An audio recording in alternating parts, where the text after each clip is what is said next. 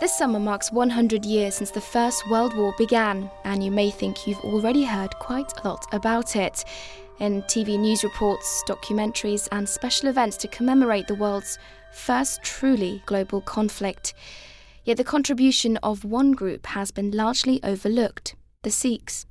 Although they made up only 2% of the population of British India, Sikhs formed 20% of the British Indian Army, and 130,000 Sikh soldiers fought in the Great War in all major battlegrounds in Europe, the Middle East and East Africa. I'm Nelofer Hidayat, and in this edition of Things Unseen, I'll be hearing some of the extraordinary stories of those Sikh soldiers, freshly assembled from letters, diaries and audio recordings for an exhibition about to get underway right here in London. I'll be finding out why so many Sikhs would have wanted to fight in a war which was essentially not their own, and hearing what the memories of Sikh participation in the Great War means to young Sikhs today. With me to open up some of that fascinating history is Amandeep Singh Madra. He chairs the United Kingdom Punjab Heritage Association, and he's led a group of volunteers who have unearthed some truly astonishing archived material. Amandeep, why did you feel it was important to highlight the Sikh contribution to World War I? The Sikhs played a particularly disproportionate role in the First World War, and we wanted to commemorate that and give Sikhs around this country, and particularly young Sikhs who were learning about the war and perhaps felt a little disconnected from it, the sense that they were there too. And actually they were there, and they were there in very significant numbers and played a really important part in almost all theatres of battle. Now, you've brought a few bits from the exhibition here with you today. I brought with me just a few medals. Now, these are campaign medals. So these are the sorts of things that every soldier that participated in the war would have been awarded at the end of war. So there's a Victory Medal, a British War Medal and a 1914-15 Star. These would have been issued in the millions, literally in the millions, to the men across all of the Allied forces from the UK, from Europe and of course from the Indian subcontinent. Some of these are relatively scarce though, simply because, so if you take the Victory Medal, that's actually cast in silver. And as you can imagine, back in the subcontinent in the 1920s and 30s, this almost became currency. And there were groups of what they called pickers, medal pickers, that would go round the villages of the Punjab. And they would be buying these by the kilo and then melting them down. So some of these have become relatively scarce, but they are still around in number. Tell me a little bit about the distinctive, very large, almost saucer-sized medallion you've got there. Yeah, so this is a 5-inch bronze disc. On the front of it is an image of Britannia holding a wreath. Around the rim of it, it said, "He died for freedom and honour." And then in the centre is actually the name of the man that it's honouring, and that's Ganpat Singh. This is known as a memorial plaque. More commonly, it's known as a death plaque or a widow's penny, because actually this was what would be given to the families of the men who were killed during the war. Tell me a little bit about some of the more personal stories that you've come across in your research so far. Anything grab you and strike you? Probably one of the most exceptional, which I think will grab the attention of a lot of people, was that of the first Sikh flyer.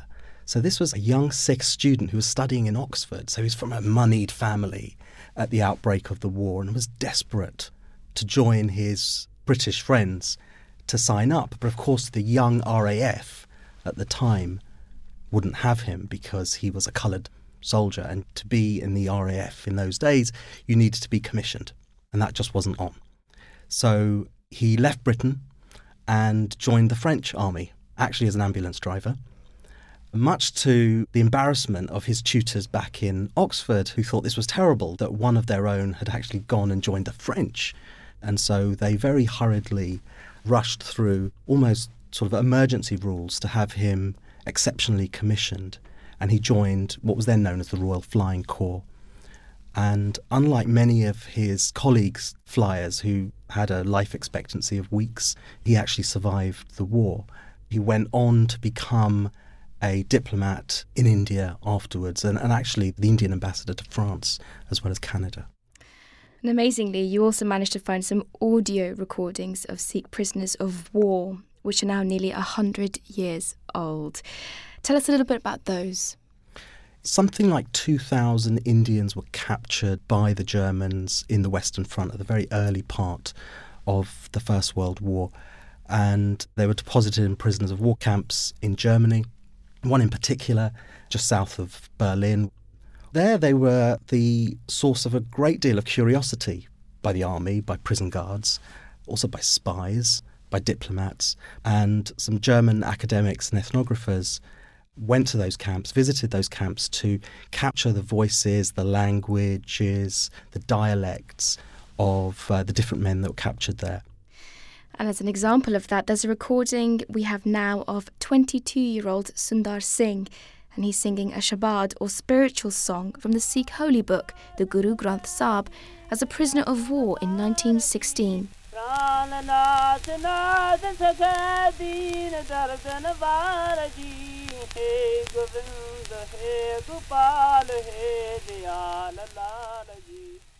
Amandeep, why is it that there were so many Sikhs in the British Indian Army? What is it within the Sikh faith that meant they readily took up arms on behalf of the British Empire?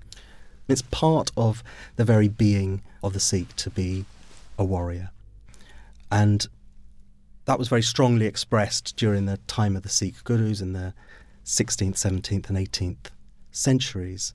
And then when the British took the Punjab, it found a new expression in the Indian Army. Originally the army of the East India Company and then later the British Army. So there was a very strong tradition.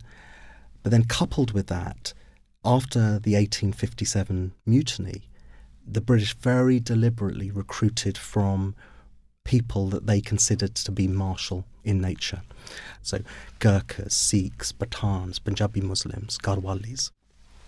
Now couple that with the Sikh desire to be in battle, and that being a righteous act from a spiritual angle. So within Sikhism itself, to fight, to be in battle, to have a cause to fight for, these are all promoted? Indeed, as the Sikh faith developed from the 16th century, it was very much a faith that asked people both to promote the spiritual advancement of themselves, but also to fight for their rights, be that moral rights or spiritual rights. Now that found sort of its ultimate expression in 1699, when the 10th Sikh Guru constituted a brotherhood called the Khalsa.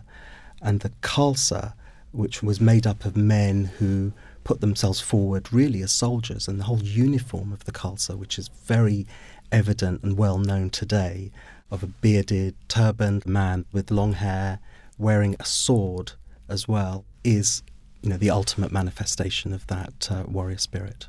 So I think there is that very strong tradition and within Sikh culture to enter the armed forces. But coupled with that, being part of the Indian Army actually gave men a great deal of status as well, and we can't overlook that. That's a very important part of what was going on. This elevated common village men from being people that pushed ploughs to suddenly becoming the nobility of the Punjab. There are stories that Sikhs even took their holy book, the Guru Granth Sahib, into battle. What did you find out about that? They certainly took the Guru Granth Sahib with them as they went on their campaigns.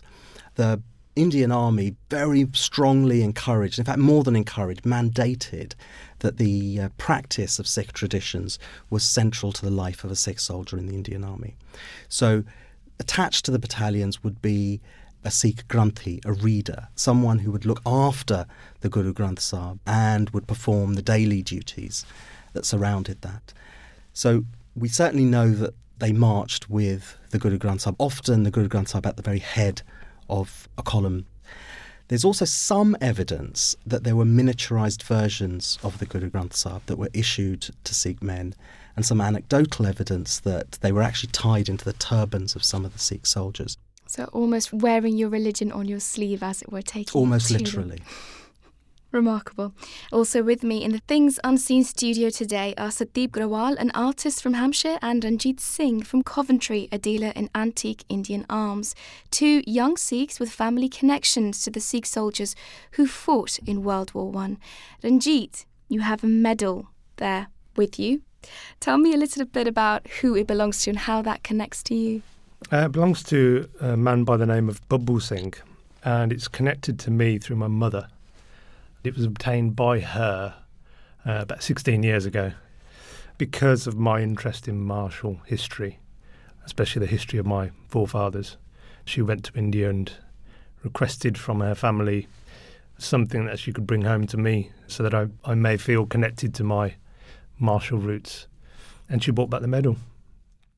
In terms of sort of understanding who he was and why he did this, not just as your great-grandfather or great-granduncle, do you know any more about kind of his predicament and situation? No.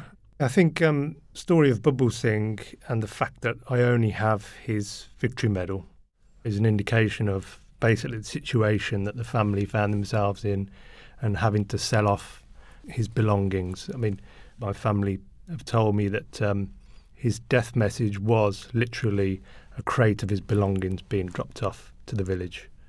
And that contained all of his medals, as well as the victory medal. I understand he would have been entitled to at least two others, belts and uniforms. And the only thing which goes to say that they were probably in hard times that survived was this one victory medal. You've recently been to the memorial in France, I understand, to commemorate him. What was that like for you to go there and pay your respects? To begin with, it was quite a focused mission. I mean, part of the research, I was going to go and have a look. But when I got there, it was a fairly powerful experience. It took me by surprise a little bit to see his name up there amongst all the other soldiers. From a perspective as a Sikh, is he a hero to you? And what does he mean to you? Yeah, definitely. And I see myself as a British Sikh. And the fact my great-grandfather died fighting in the British Indian Army, again, it gives me a bit of reassurance of my identity. And he died for country I now live in. So, yeah, I'm immensely proud of him, yeah. Satdeep, your family has a picture of your great-great-grandfather hanging in your living room. You've brought it in to show us. Talk us through what the image looks like and what's on it, but then also your connection to it. Well, this image has been in our family for a while now. It was originally black and white, and my grandfather owned it, and then we had it all sort of coloured up and framed, etc. And you can see sort of the various decorations across his military garb in the front there. Got 6 different medals, and he's wearing sort of turban and with a very quite aggressive look on his face. He's definitely stern looking, that's for sure. Yes. He means business. Yeah. And that's been in your household and sitting in pride of place for quite a long time. Yes. Were you ever curious about who he was, and did you ask? Yeah, well, there's a lot of mystery surrounding this photograph because originally we didn't really know that much other than the name that's on there and the title, which is Captain Sardar Bahadur Saran Singh Grewal. And beneath that is written that he was apparently governor of Burma, which we were all actually quite cynical about. We weren't really sure how true that was. So, I mean, that's something that we kind of debate within our family. But we know that he fought in World War I, and there's another kind of story about apparently him being shot in the neck and surviving.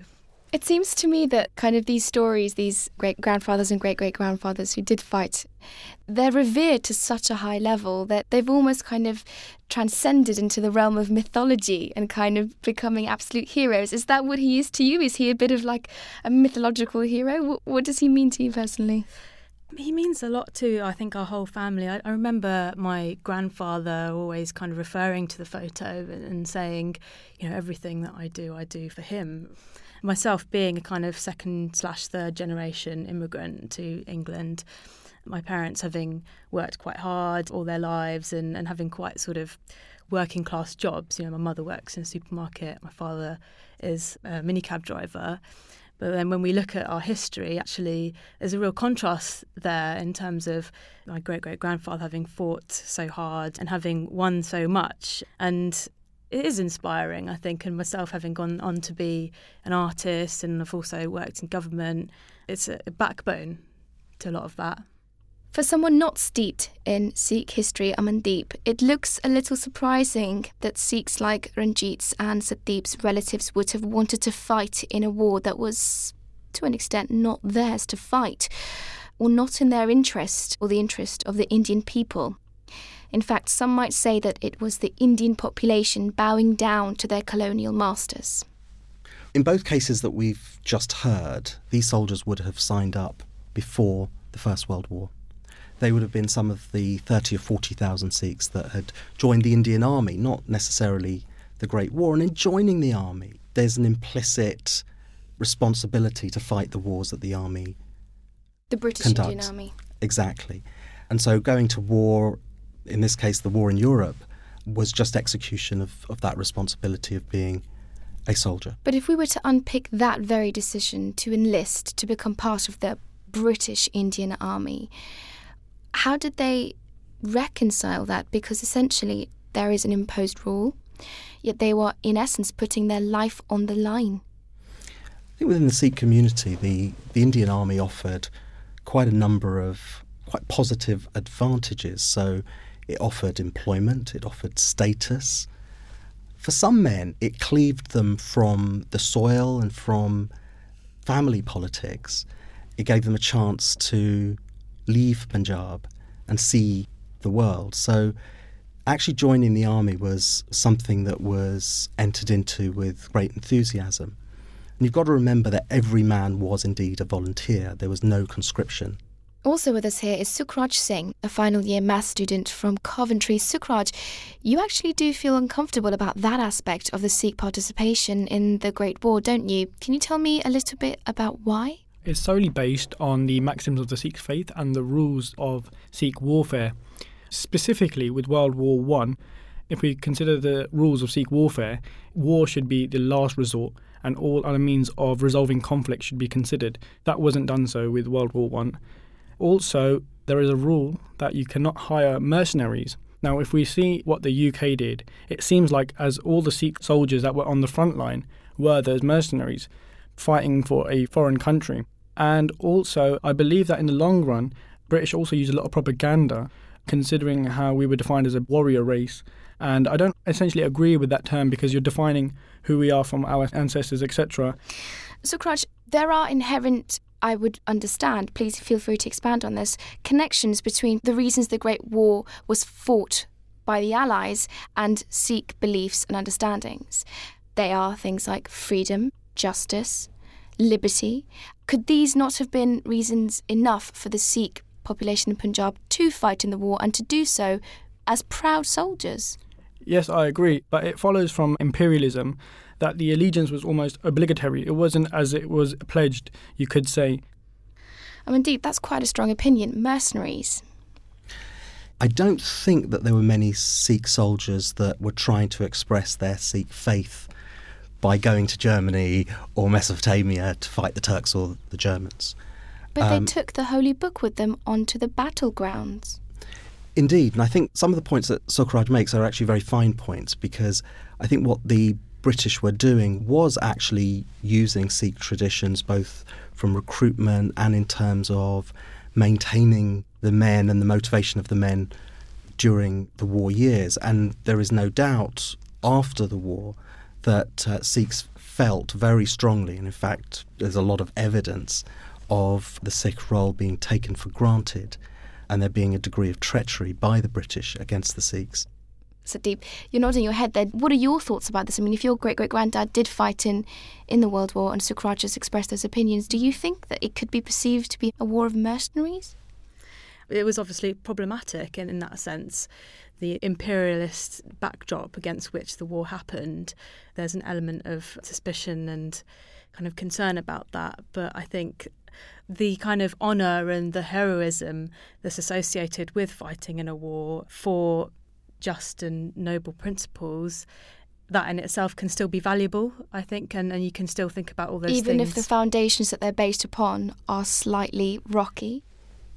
I don't think the common soldier was making a deeply political statement in joining the Indian Army and fighting for the British. But they were I don't dying think they for were. it. They were dying in their thousands. They absolutely were. So how would it not be a political statement or a religious one at that? On the religious angle, I think this is quite interesting because I think there is within the Sikh traditions, and I think we'll all agree with that, in the Sikh traditions we are enjoined to practice our religion as a martial people as well as a spiritual people. And that finds that expression in the British Indian Army. And there's a morality that goes with it, and the morality is one that says if you're signing up for this army, then you execute the orders of that army as you would any other soldier. You're not making a moral decision on the grounds for war. I think that's what's going on. Now, behind that is a much bigger political story, and I think that's what Sukhraj is alluding to. And I still think there's many different shades around that we can explore. I actually know more about World War II, as it were, and I believe that the Sikhs' participation in World War II quintessentially fulfills the maxims of our faith. It was defending the weak, it was protecting the innocent, it was fighting anti-Semitism and fascism and a dictator as such, whereas World War I ended almost a stalemate. So it wasn't really two sides about it. It was also a series of revenge attacks which Sikhs do not endorse. I'd just like to bring Ranjit here at this point. You spoke about your great-grandfather with great pride. Do you think that's maybe now a little misplaced or at least a little nostalgic? Not really, no. And I think colonialism and imperialism is hopefully long gone from the British psyche. So, I mean, I hold on to kind of the pride for his sacrifice.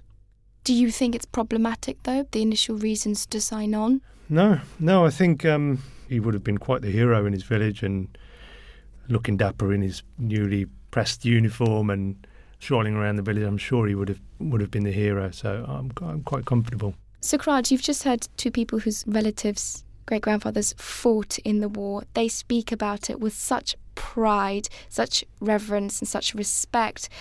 All of the other issues aside, isn't that enough? Isn't that something that as a Sikh you should be proud of?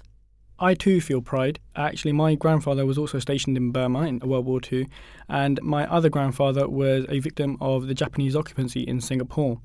But that pride itself, where does it come from? Is it the teachings of our faith? I believe this pride comes from the propaganda that the British enforced to class us as warriors, and we too endorse that. We do claim that we are warriors, and that is our teachings, that we fight for justice, etc. But the pride element has come from intentions to benefit long-term goals of the British economy. What did the involvement of so many Sikhs, Lamandeep, in the war mean for their families left behind in the Punjab? How did they sort of handle and deal with it? This is an excellent question because we often, in talking about the First World War, focus on combatants. And actually there's a parallel story for those that were left behind. And their story is also one of bravery because within Sikh families that were losing men to the war, and sometimes they were losing them forever, it changed the social order in the household. Often that caused a lot of friction as men came back. So there are records in the British Library which talk about what happened when men came back. And there's this fascinating story of a man that comes back from the war, goes back to his village to find that his wife has arranged the marriage of his children. Now, this was the male domain. This was one of the ways that men would almost illustrate their power, is to arrange the marriages of their children. So he spent the next 6 months trying to unpick the decisions that his wife had made. But I think it's one of those inflection points at which women's empowerment in the Punjab started to happen at a more material level. But also they faced great hardships. Grain prices, in fact, prices for most commodities just went up and up and up during the war. Medicines were in short supply. A lot of the social support structures, like village doctors, etc., were all called up largely to help in the war effort. And so when plague came at the latter end of the war, when flu hit the north of India, the death toll was high and higher than it should have been. Now, I'm going to ask you a bit of a provocative question. Amandeep, this exhibition that you're planning, it's kind of a celebratory exhibition. You're kind of celebrating the memories involved with the Sikhs participating in World War I. Is there a danger, perhaps, of idealising or glorifying a war in which millions died? I take issue with the word celebration, for a start.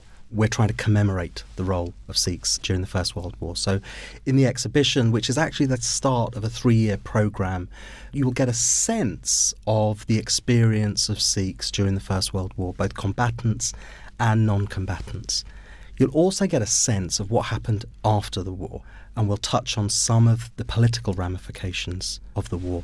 In fact, what we will do, is what I hope we will do, is correct some of the mishistories that there are. Sukhraj spoke about almost the noble principles of the Second World War and the lack of morality in the First World War. And I would contend that the First World War was no less a just war than the Second World War. This was an invading force of Germany coming into Belgium.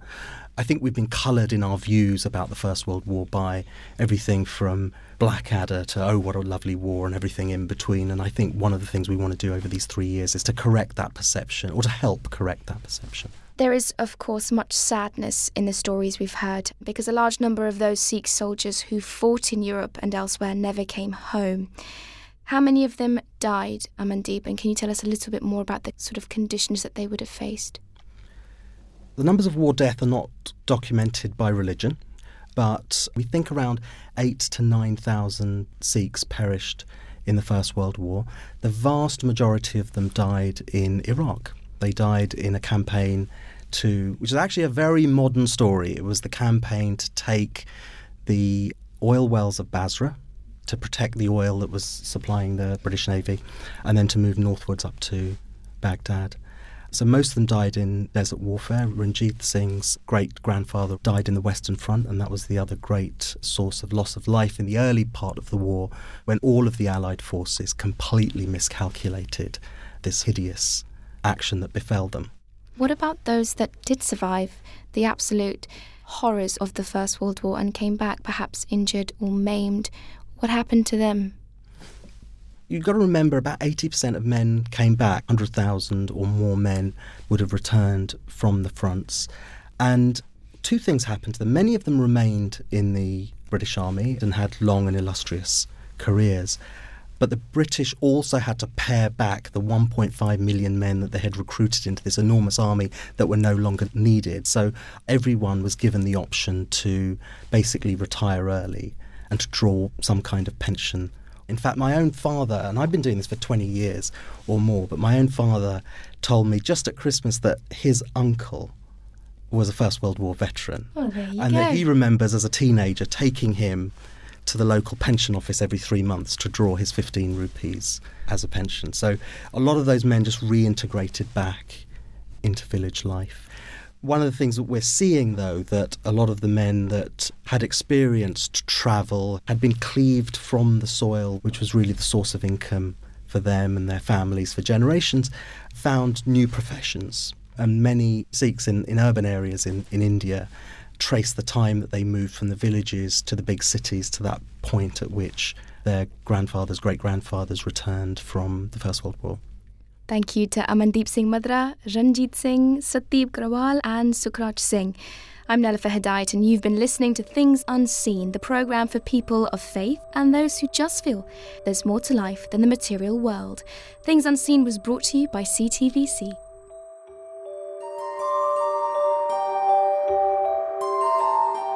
And you can hear this programme again and find other editions of Things Unseen at www.thingsunseen.co.uk.